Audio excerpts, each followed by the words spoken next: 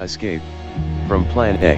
My father has asked me to be the fourth corner at the Joy Luck Club. I am to replace my mother, whose seat at the mahjong table has been empty since she died 2 months ago.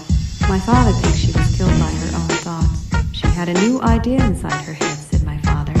But before it could come out of her mouth, the thought grew too big and burst. It must have been a very bad idea. The doctor said she died of a cerebral aneurysm, and her friends at the Joy Luck Club said she died just like a rabbit. Hey, welcome back to Escape from Plan A. This is Teen. Last week's episode was a conversation that I had with Jess and Philip about Jordan Peterson. After we thought the pod was over, we kept talking for a while about race and class in America, and we thought it was a good enough discussion to release as a podcast episode in its own right. Since we're cutting midstream into an ongoing conversation, the context here is a discussion about whether Jordan Peterson and his followers hold any, perhaps unstated racial beliefs in common with the alt-right and white nationalist groups. So Teen and Philip, he comes out very strongly against ethno-nationalism, particularly, the alt-right. People have tried to recruit him in some manner, shape, or form over the years, and he's always come down very harshly. So, what do you take? He could throw his weight. He might be throwing his weight behind the scenes. Who knows? It seems unlikely at this point. A little more likely if what you're saying, Philip, turns out to be true, and that would be a total bummer. But on camera, he comes out very strongly against these tribal politics, alt-right, particularly around race. So, do you see that as disingenuous, or is there a way to square that with what you're saying? I think one interesting claim he's said publicly is that he's been responsible for pulling back young men from the far right. Right, yeah. I don't know if he also says that to hedge the same issue. And it's hard to say because he doesn't talk necessarily directly about race aside from the white privilege issue. So I don't think he's revealed his full hand yet. That's my feel on him. I think that the alt-right was a loser to begin with. There was never any danger that we would move towards broad-based white nationalist politics. It's just absolutely ridiculous, and it doesn't serve anybody's interests. It's an emotional, like I said, it's pure pathos. It's just a feeling, but there's no substance to that as a movement. And it came about, I think, because there's no power to this movement either. There's no power. There's no. Yeah. It's a loser. Yeah. And I think what he's doing is he's pulling white guys out of loser movements, and he's reinstating, I think, a more traditional kind of conservatism to say, when it comes to race, we got a dog whistle, guys. We got to start talking about lobsters and competence hierarchies, and disagreeability and stuff like this. We got to start smoke screening the shit out of it with 600-page books called Map of Meaning that nobody understands. Everyone reads it. Everyone takes a different meaning from it. He's reintroducing a sort of smoke screen, a sort of cover. He's trying to get and for the for most white guys, I feel like he does just kind of want them to stop thinking about whiteness and just kind of thinking about, I just want to be dominant in my personal realm. I want to feel a sense of personal white entitlement. Whereas white nationalism to me I know this sounds crazy, but I've always actually been a little bit more sympathetic to it because there was a communal aspect to white nationalism, right? It was a communal identity of whiteness, whereas this classical liberalism, this kind of thing, it's a reassertion of white individualism. And that's why I don't think that this is necessarily getting away from whiteness and white privilege and white dominance and all that stuff. It's just taking it into an individuated form, where it's like, guys, you're low on the totem pole, but you have to get plugged into the larger system of white hierarchy. But here's the thing: if you take both of those paths, the alt-right path and the Jordan Peterson youth path or whatever, and you drew them to their logical conclusion, would you get to the same spot, the same conclusion? That's my question. Because you're assuming a particular nature to whiteness that kind of is a persistent quality. It's not even a variable here. I think you can define whiteness. I think you can define it, but you have to define it in the negative. I think whiteness is basically, and it doesn't really correspond with how we use whiteness. I think the way that we use it as people it's phenotypical. But there is another concept that I think is emerging that you see in movies like Get Out, that it's more kind of a frame of mind. It's not a race. It's a kind of it is qualitatively different than a race like black, right? Or Asian. To me, it's a certain kind of lack, which is your identity with any of those groups. Do you identify with any racial groups? Do you identify as black? Do you identify as Asian? And does that something meaning and communal to you? And if you don't feel any sort of communion with any of those other racial groups, I feel like you're white.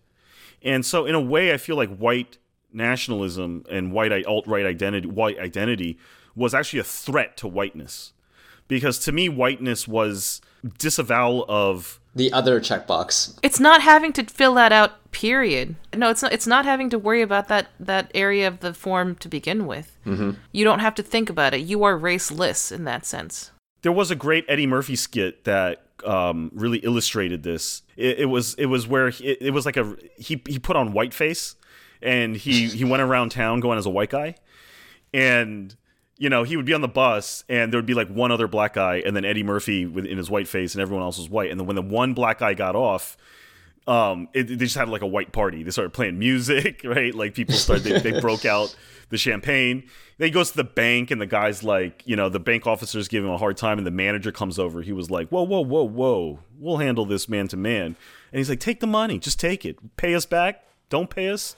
It doesn't matter. And it was this feeling that there was this. It was really interesting because I think what it set up was like, you know, this puzzlement about, well, I know what it's like to be black. I know what it's like to be part, you know, of the black race and of the black people. So what is it about? What's the whiteness? Like, where's the white equivalent to our cult, like our stuff? And he said it must be out of view. It must be hidden because I can't see it. I just see people walking around. They don't know each other. Whereas black people go around, they have a sense of, you know, connectedness to each other. And I think it just skewered that idea of this minority, the inability for the racial minority to comprehend whiteness as a lack rather than, you know, oh, it's like being Asian except you're white, you know? Yeah, I can see that. I mean, it'd be like walking down the street and you see a guy, you think that is a guy, not a Hispanic guy or a white guy. That's just the archetypal dude. Mm-hmm. I can see that. Yeah. But I mean, in that sense, then don't we want to go with the Jordan B. Peterson version of that, atomizing it down to the individual in that case, and then whatever aggregate happens, it's race is just one of the variables by which people can aggregate. It's ignoring history and it's ignoring present context, but philosophically speaking, isn't that what we want? Yeah, I don't know, because it still leaves white men on top. Does it? Does it? I think the approach is different, right? Or more importantly, will it? Because right now we're kind of, the way it's constructed, the way we talk about it, is that there is a clubhouse, right? And I believe that it does exist. Don't get me wrong here. But aren't we trying to break apart that conception of that clubhouse? Yeah, I mean, I think it's a numbers game. I think it's a numbers and wealth and power game. And you know, without doubt, I mean, it's not even in question. White men as a group, I'm not talking about, you know, every white man. I'm talking as a collective. They hold all the chips and all the levers, and that's not changed in the past. You know, having Obama up there didn't change any of that.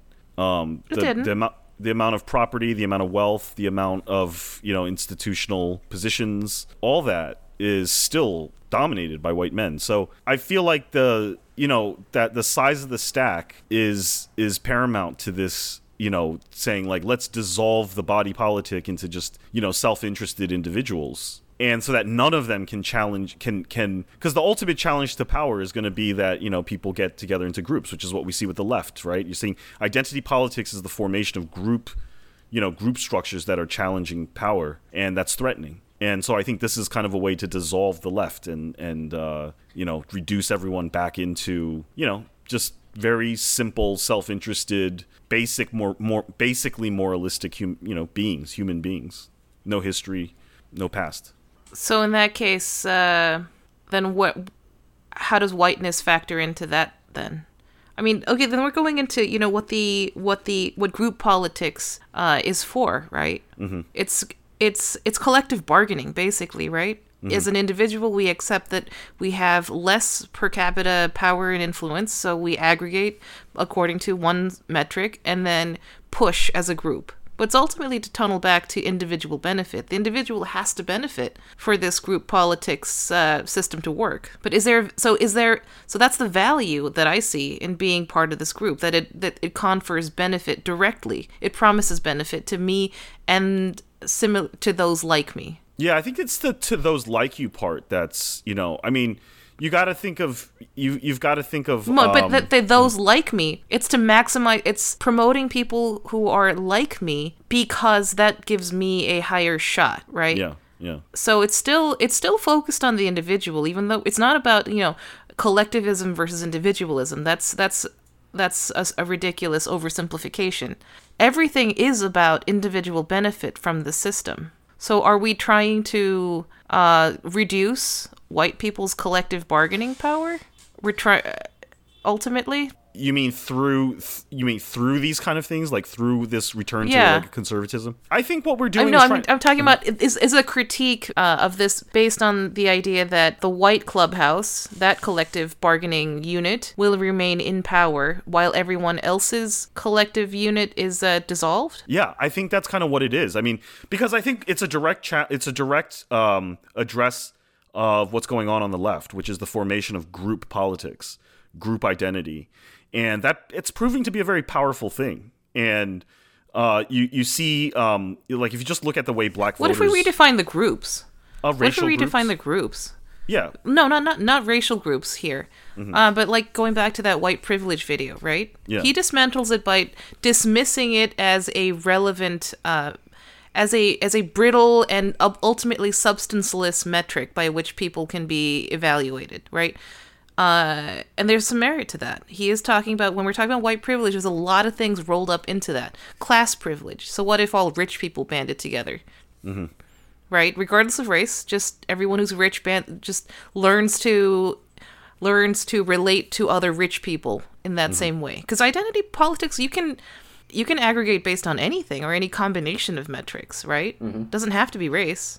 We chose race in this case to talk about. But, I mean, rolled up into white privilege, that's class privilege, right? Definitely. We're talking about majority privilege. So now we're talking about a numbers game. So are we okay at this point with just saying, okay, let's de-emphasize race and just go by some other combination of metrics here that people can align by? I mean, I don't think so. Philip, this kind of reminds, like, when as she's saying this, I do think about, like, that when we talked about Ugly Delicious, and it makes me think about how the intangibles. It makes me think about the stuff that is not, cannot be quantified into this discussion about, like, struggles for power. I mean, there are, like, very human things that don't factor into that, like personal history, heritage, meaning, authenticity, right? That are really, like, really hard baked into the human psyche. And I think when we try to just think about this in terms of, like, power struggles and political power struggles, group identity, class identity, race identity or something, and say race is a brittle structure, I think it's incredibly resilient. Like, black identity in this country is incredibly resilient. And it's not just about a communal struggle for power. It's also about, personal and family, friends, culture, like things that I feel ultimately go to what white people think they're missing, which is, I think white people in, like, the white nationalist movement, to me, came about from a internal backlash against this sort of, like, hyper individuation. Right. It's paradoxical because I feel like Jordan Peterson in a way is also kind of railing against white people's souls. I think are not served by whiteness is the problem in a way that It feels a bit like he's saying, like, it's okay to be a white individual. Like, yeah, I would say I would agree with that. Yeah, that's the meta message being sent out there. Right, you don't have to apologize for it and all this stuff, right? Mm-hmm. You don't have to apologize for it, but I mean, I also see, in the pushback against white ethno-nationalism, like, it's also not enough. Whiteness does not confer by itself anything. And we understand that to be, well, there's obviously it's a likelihood, right? It's not an absolute thing that a white guy will always win over, say, a black guy. We're talking about a sliding scale of likelihoods. Yeah. The white guy is probably going to be able to share cultural cues with those in power to be able to get in with them and succeed up that ladder, right? They're relying on an existing white power network to be able to get ahead. Mm-hmm. So sorry, I lost my train of thought there for a second. Yeah, I'm just not, overall, I'm just not sure how comfortable like these racial categories were constructed for us in a big way here, and I think that's part of the struggle here. Like, do we want to then take that identity, reify that, and then politicize that? These categories were made for us. These little ethnic ghettos. These psychological ethnic ghettos? You're saying we didn't define them ourselves. They were defined for us. We did not, yeah. Like, what is the term Asian American? It has no basis in Asia. Right. It's more American than Asian to have this conception here, really. Well, so is black. Like, how badly do we want to cling to that? Huh? Well, so is black then. I mean, black it is, absolutely. Mm-hmm. Yeah. And I think there's, especially if you're framing white identity equally as a lack as well as a privilege, you do lose a lot in not having to think about being white. But there's black identity. Right? You don't get that sense. But there is black ethnic identity in America. And it's yes, and I think I'm talking about the constraints that led to that, right? Having those walls created as a survival mechanism is a vibrant, strong culture that needed to do that in order to survive. Yeah, and so the question is, do we disband that because of the nature of its origins? I don't think that's doable. No, I don't know. I'm not making that argument. I'm just thinking it through. Right. Well, I think it's relevant because Asian Americans are not there yet, right? And I think that's something that we struggle with as Asian Americans, which is, do we want to accept this? This somewhat, I don't want to say it's completely artificial, but somewhat artificial racial categorization. Do we want to kind of bust it and just break through from this somewhat ridiculous categorization and just pursue our lives as individuals in America free of racial constraints? Or do we want to make something meaningful out of it? And I think that what the recent times have shown is that that's not actually the choice. Because there is such a thing as whiteness. There is such a thing as a white identity. And it is specifically like the disavowal of any sort of, there's a specific set of attitudes that you have to take in terms of how you relate to, your community and other people, And, for example, you can never talk about race, right? And I just think that that's something that's like really dividing Asians right now is, do you want to assimilate, i.e. do you want to ascend into whiteness, right? Or do you kind of like keep stock and take value in being Asian? I think that's a big question because both of them sound kind of iffy in a way. Mm-hmm. It is a big question. It's not made any easier by the fact that it's not an all or nothing proposition. But I also think that this is the third gen problem. Right? Who was that social scientist who talked about studying? I think he worked around the turn of the 20th century to talk about like German, Irish, Scandinavian immigrants to the United States, talking about this pattern. First gen come, they're rooted in their homelands. Second gen kind of assimilates or pushes hard for assimilation. Third gen, you start to see kind of a, quote, return to the homeland sentiment. Like becoming prouder of being a German American or an Irish American, etc. Right. So I don't think it's an existential question. I think it's a question rooted in this particular time and place. Given that most of us here are post 1965 second gens, right? Yeah. Mm-hmm. We're just now starting to have the third gen in this country. So I think it's not a coincidence that this is taking on such an urgent tone right now. right when many of us are starting our own families and kind of reaching that point in our lives where you can actually look back and take stock and kind of go through that internal process. Where do you want to be? So I do think there's going to be a lot of pride in being Asian. I don't think it's an all or nothing proposition. I mean, yes, we are more assimilated than if we were back quote home. Right. Is that a bad thing? I kind of like having this insider outsider status. I don't think I'd ever want to be fully insider someplace, and yeah, I think I'd end up losing a lot more by choosing to be 100% one thing or another. Mm-hmm. Yeah, no, I completely agree. So it's a matter of negotiating the boundaries. Like, what are we defining as white and verboten, and what are we embracing? I sure like a lot of their stuff. Right. I don't like the idea of being in a literal ethnic ghetto, right? Right. Yeah. And there's a freedom. There is a freedom to it. There is the stress of the individual. There is a freedom to it that is really refreshing, you know. But there's a problem. I think there's an inherent problem, which is that, especially on the like sort of liberal white side, that disavows white identity. If you disavow ethnic identity, your own ethnic identity, I feel like at the base, as a good liberal, committed, you know, committed white liberal, that at the very base, you do have to carry a certain amount of suspicion towards ethnic groups, because you see them having the same kind of ethnic solidarity that you know is anathema to yourself. You know that like white solidarity is a bad thing. You know you can't have like a white student union. You can't have a white employees meeting. You can't have I can't go to a white pride thing. I know that's just bad. But they can go to a black pride thing. They can go have a black only employees meeting. There's an Asian student union. There's an Asian culture thing. At core, I feel like that paradox never goes away. And with liberal white society that de-emphasizes ethnic identity, but sort of tolerates it and kind of blandly promotes it for minorities in order to make them feel welcome, there is this constant sense of double standards, and it does ultimately lead to like unresolvable ethnic resentment, even in the liberal white side.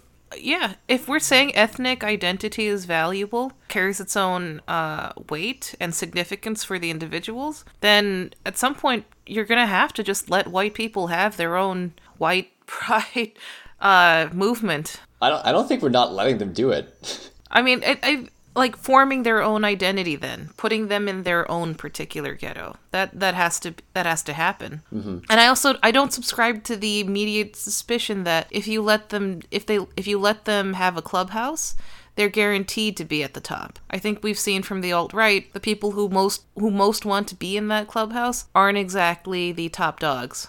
That's true. So, I mean, there's that instinctive recoiling, like, oh, we can't let too many white people in the same building or they're going to take over the planet. I think that's a weird, like, exceptionalism that we're applying to these people. We should have, like, more pods just about, like, this topic of whiteness, because I find it so fascinating. And I rarely hear white people talk about it in a way that's compelling, and I rarely actually hear black people talk about it in a way that's that meaningful to me, too, though that's changing lately, because their interpretation of whiteness is so tied up in the history and the specific history of black and white, of slavery and segregation. Whereas with Asians, I think we're kind of new to the scene, relatively speaking, and the whole thing just doesn't make much sense. Do you hear a lot of Asians talking about this topic? About whiteness? Whiteness, or even personal identity? Not enough, honestly. I think we talk a lot about personal identity, but we very rarely talk about whiteness.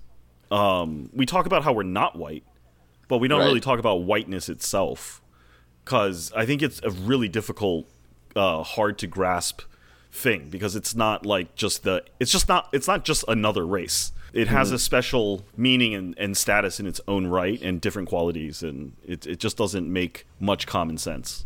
If we're talking about whiteness as kind of transcending like white people, I think there's an interesting topic there. That adds a little bit more color to the assimilation debate. Nice. Transcending white people, as in it's like a we're formulating it as kind of a lack of race, right? Mm-hmm. As opposed to lack of the need of racial like guardrails or walls, right? Right. As opposed to specifically like Caucasian people from Europe or whatever your definition might be. Exactly. Yeah, I think there's an interesting conversation that lends its own kind of shade of meaning to the assimilation debate, because we're not talking about strictly worshiping pale ass people from Europe. Right. You're talking about all these other intersectional aspects like class and majorityism and, you know, all those other things that relate to the privilege. Right. So yeah, I think there's a lot of that's a really interesting topic. And I think one that Asians are in a really good position to actually have a lot to say on, because as a class, we're the closest to actually having to make that call. I feel like the door is partially open for us to both being like full-fledged POC and like honorary white. And we're constantly navigating that. We're constantly faced with one of those two identities as Asian American, which to me almost defines being Asian American. Is this you know, choice of assimilation and sort of ethnic retrenchment or ethnic identity, ethnic solidarity, but it's only partial. Like, we can never go all the way into either. Yeah, and I think there's a weird amount of sublimation of individual in that duality, that dichotomy there. Because if you're talking about full assimilation or full this or full that, what's that actually mean about you, the individual? It kind of means you're a massless, frictionless object. That you are, you know, the blank slate, in other words. So there's a weird amount of like self-effacement involved in this question too, even though it's centered around the individual. Right. Default white. Sorry, I was going to say, we can bring in your buddy Zizek. He's got things to say about this. Yeah. The way I see it, like I've noticed that like black people have been having the same debate too. They actually just straight up call them like the 10%ers or the black professional class, which is their kind of way of saying like assimilation as black people. And I feel like they're just like one or two steps away from just calling them straight up white. And you see Asians now calling people Chan and Liu, which is their way of saying white. And with white, it's the opposite. It's like you have white people, and then you have people that say that those other whites are not white. The white nationalists are like saying they're not white, they're cucks, right? And so each race seems to be splitting apart into the assimilationist and the non-assimilationist, but even the whites are calling their own white people assimilationists. So it's like there is this new sort of racial category that is like just called assimilationist, and then this other racial category that's like, you know, solidarity, ethnic solidarity. And in a way, I think it's like pan-racial versus pure, not pure blood, but like pure race. The Vogue, yeah, exactly. Like this sort of multicultural mix, and then this sort of like pure race. And I feel like in a way that's this formation of American class. I think we're getting towards sort of class now. The reason that we can't really find like a real clean class distinction is because I think on the lower end of the lower class is still ethnically balkanized, right? While it's the upper class that's not without its own problems. I mean, that goes to, you know, the topic, Philip, you were raising in your piece. Even though we are talking about a well-heeled, well-educated, you know, the upper crust of society, there's still tension there. But I do think, like, bringing it back to Jordan Peterson, I don't think the conversation is complete by just talking about race. I think there's a conversation about class and how that plays into these divisions, right? Who's pure and who's not, who's in and out.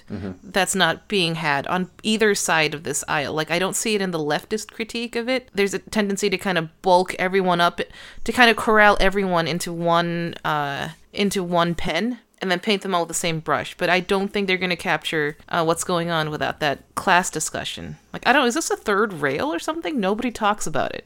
Like, people talk about race now before they talk about class. Because I think class as a cleaver. I mean, class is basically a cleaver. It's a social cleaver, and I think people avoid it because it tends to destroy like hard-fought, hard-won solidarity within identitarian group movements. Right? You see that with blacks. They're like heavily trying to suppress talk about class distinction because it threatens to destroy the concept of black solidarity. I think as Asians, like, you know, we see it all the time. I think a lot of the accusations and a lot of the bitterness and stuff around interracial relationships, WMAF, if it, at some level, when you boil it down, it really has to do with class. If you talk about patriarchy, you know, the escape of male patriarchy, all this stuff, boils down to class, if you think about it. Yeah. Well, who's pro-Asian? What's labeled pro-Asian, quote unquote, and what's labeled anti-Asian? Those are also extremely class-based critiques when you boil it down. It's like if you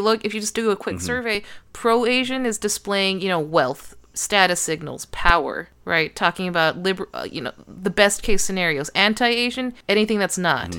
So anything that's tinged with hardship, anything like that.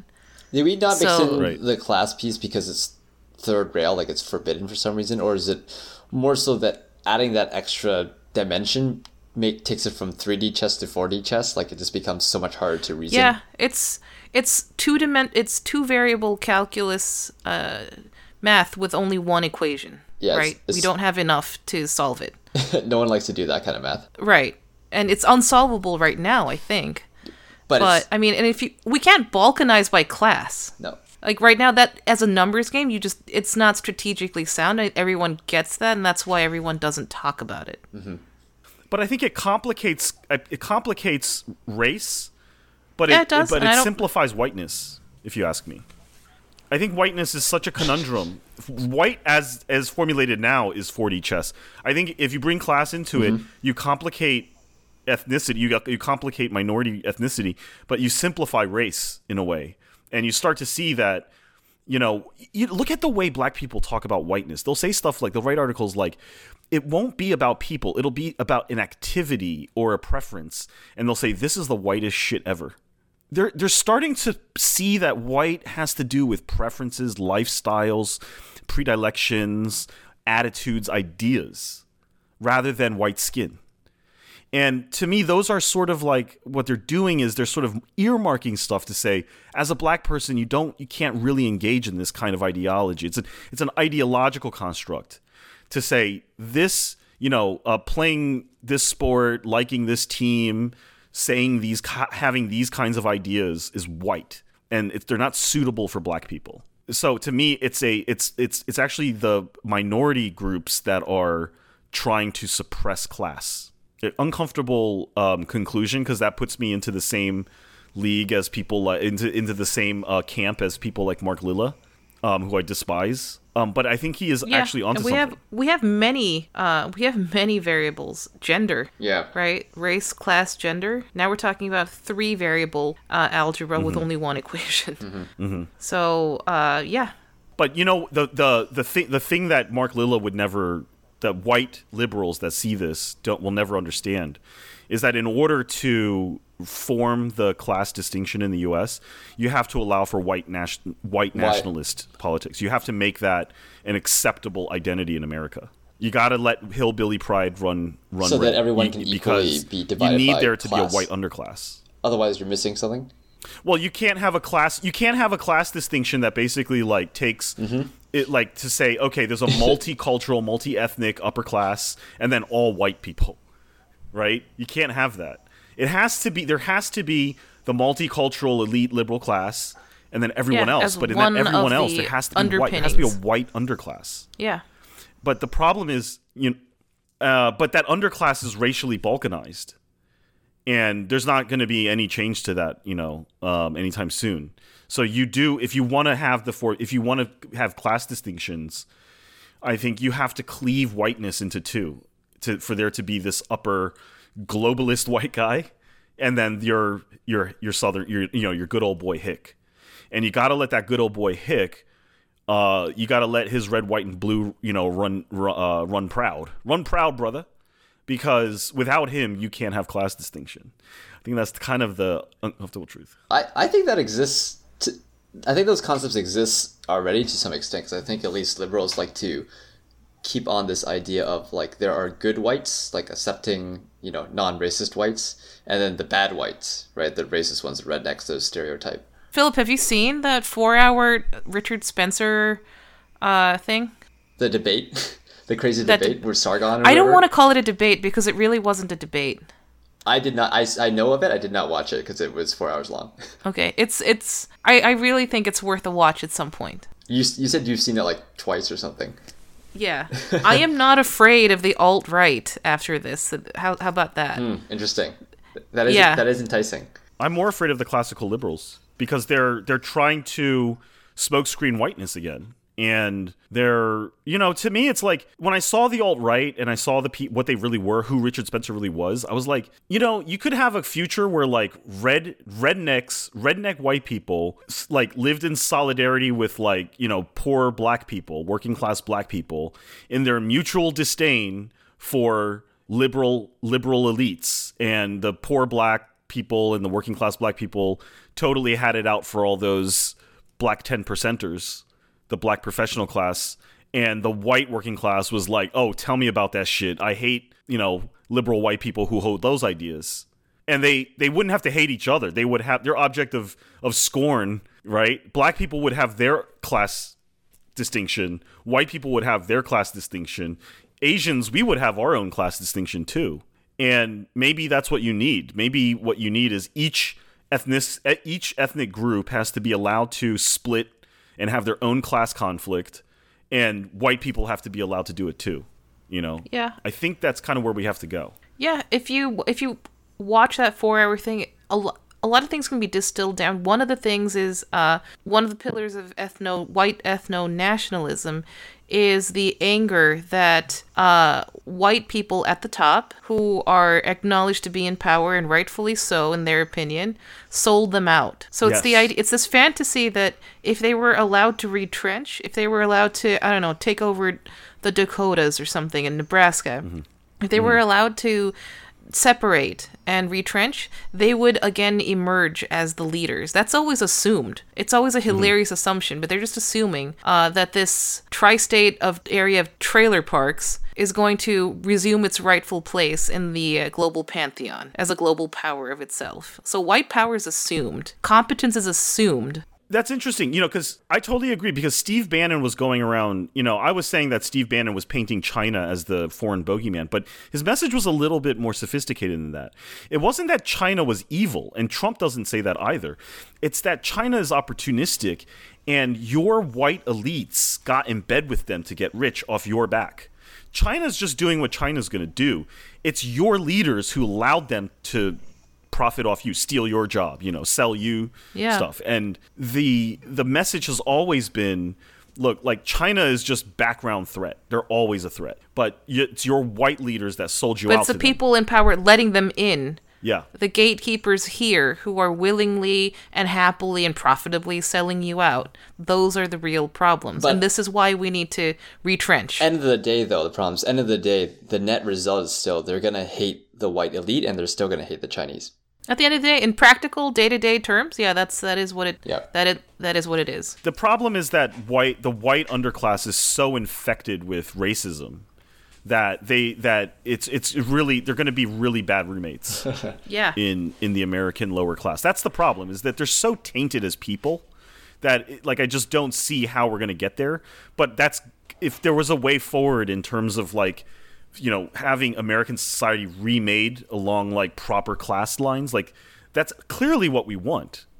Clearly people are saying this huge inequality gap needs to be addressed. In order to do that, you need to have proper class-based politics. But we can't do it because the white underclass is so fucking racist that nobody trusts them. You know? So if that underclass saw that white privilege video that Jordan Peterson put out and actually accepted it for the message that it is instead of what they want. I mean, they had a really simplistic interpretation of that, which is just, of course white privilege doesn't exist. It's a little more sophisticated than that. That's actually giving them the tools to align based on more effective identity groups. Yes, but the problem is that Jordan Peterson is vague enough that the white elites could come back and hide into him. And I saw the New Yorker write a nice little piece about him too, an elitist magazine. I think that the elite whites see Jordan Peterson, they're like, you know what, we're going to have to get in on this. We're going to have to take control of this. So let's bring him in. I think I don't see in Jordan Peterson a real class-based working man disdain for, the elites. He doesn't talk about that stuff. He doesn't talk about inequality he has ever. Very healthy disdain for communism. Class conflict is a central pillar of that ideology. Mm-hmm. So, He's okay with hierarchies, in other words. That's anathema to the left, but I think that is also an issue that needs to be addressed. Are hierarchies inevitable? Personally, my suspicion is yes. There are hierarchies in nature and society. This is human nature. This is just how it shakes out. All we're actually doing is talking about who belongs where on this hierarchy, but without actually addressing the fact that we are still okay with the hierarchy. I come down. You and I always will agree on this, which is that ultimately, I do agree with. I don't know if I agree with him, but I would overlap with his view on this. Is like this piecemeal demand for identity representation up top doesn't really buy you much. There are countries that have female heads of state, and you don't really get necessarily any better results for women.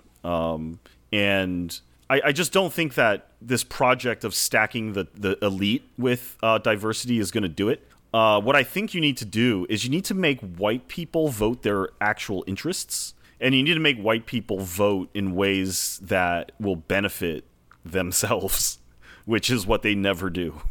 The poor whites keep voting for tax cuts. The poor whites keep denying themselves health care. And they're so infected with this ideology that if they really want to blame, if the Mark Lillas of the world really want to blame, where this failure of finding class solidarity lays, it's in racism. It's not in identity politics. It's not in the reaction to racism. It's in racism because white people won't properly vote on class lines. They will vote against their own interests in support of ideologies. Yeah, that was a carefully crafted Republican strategy. Yeah, the Southern strategy. Yeah. So, I mean, this is, again, white people on white people. White on white crime. Mm-hmm. It's white on white crime is what it is. Yeah, totally. They're being bamboozled. And God, it's so uncomfortable talking about it because you ultimately do have to show some level of sympathy to the Bannonites. It's really weird. It puts you in this really weird bind as to, who to support. I don't support Bannon, of course, but I'm just like, you gotta think about what he's saying. Mm-hmm. Yeah. You have to think about what he's saying. You have to take him seriously. You see some hicks being like, yeah, fuck yeah, at him and his mess, and you're like, dude, oh, damn. I would try to help you, but I don't give a shit. Exactly. Yeah. I don't trust you, man. But it's like, dude, okay. All right, do you, man.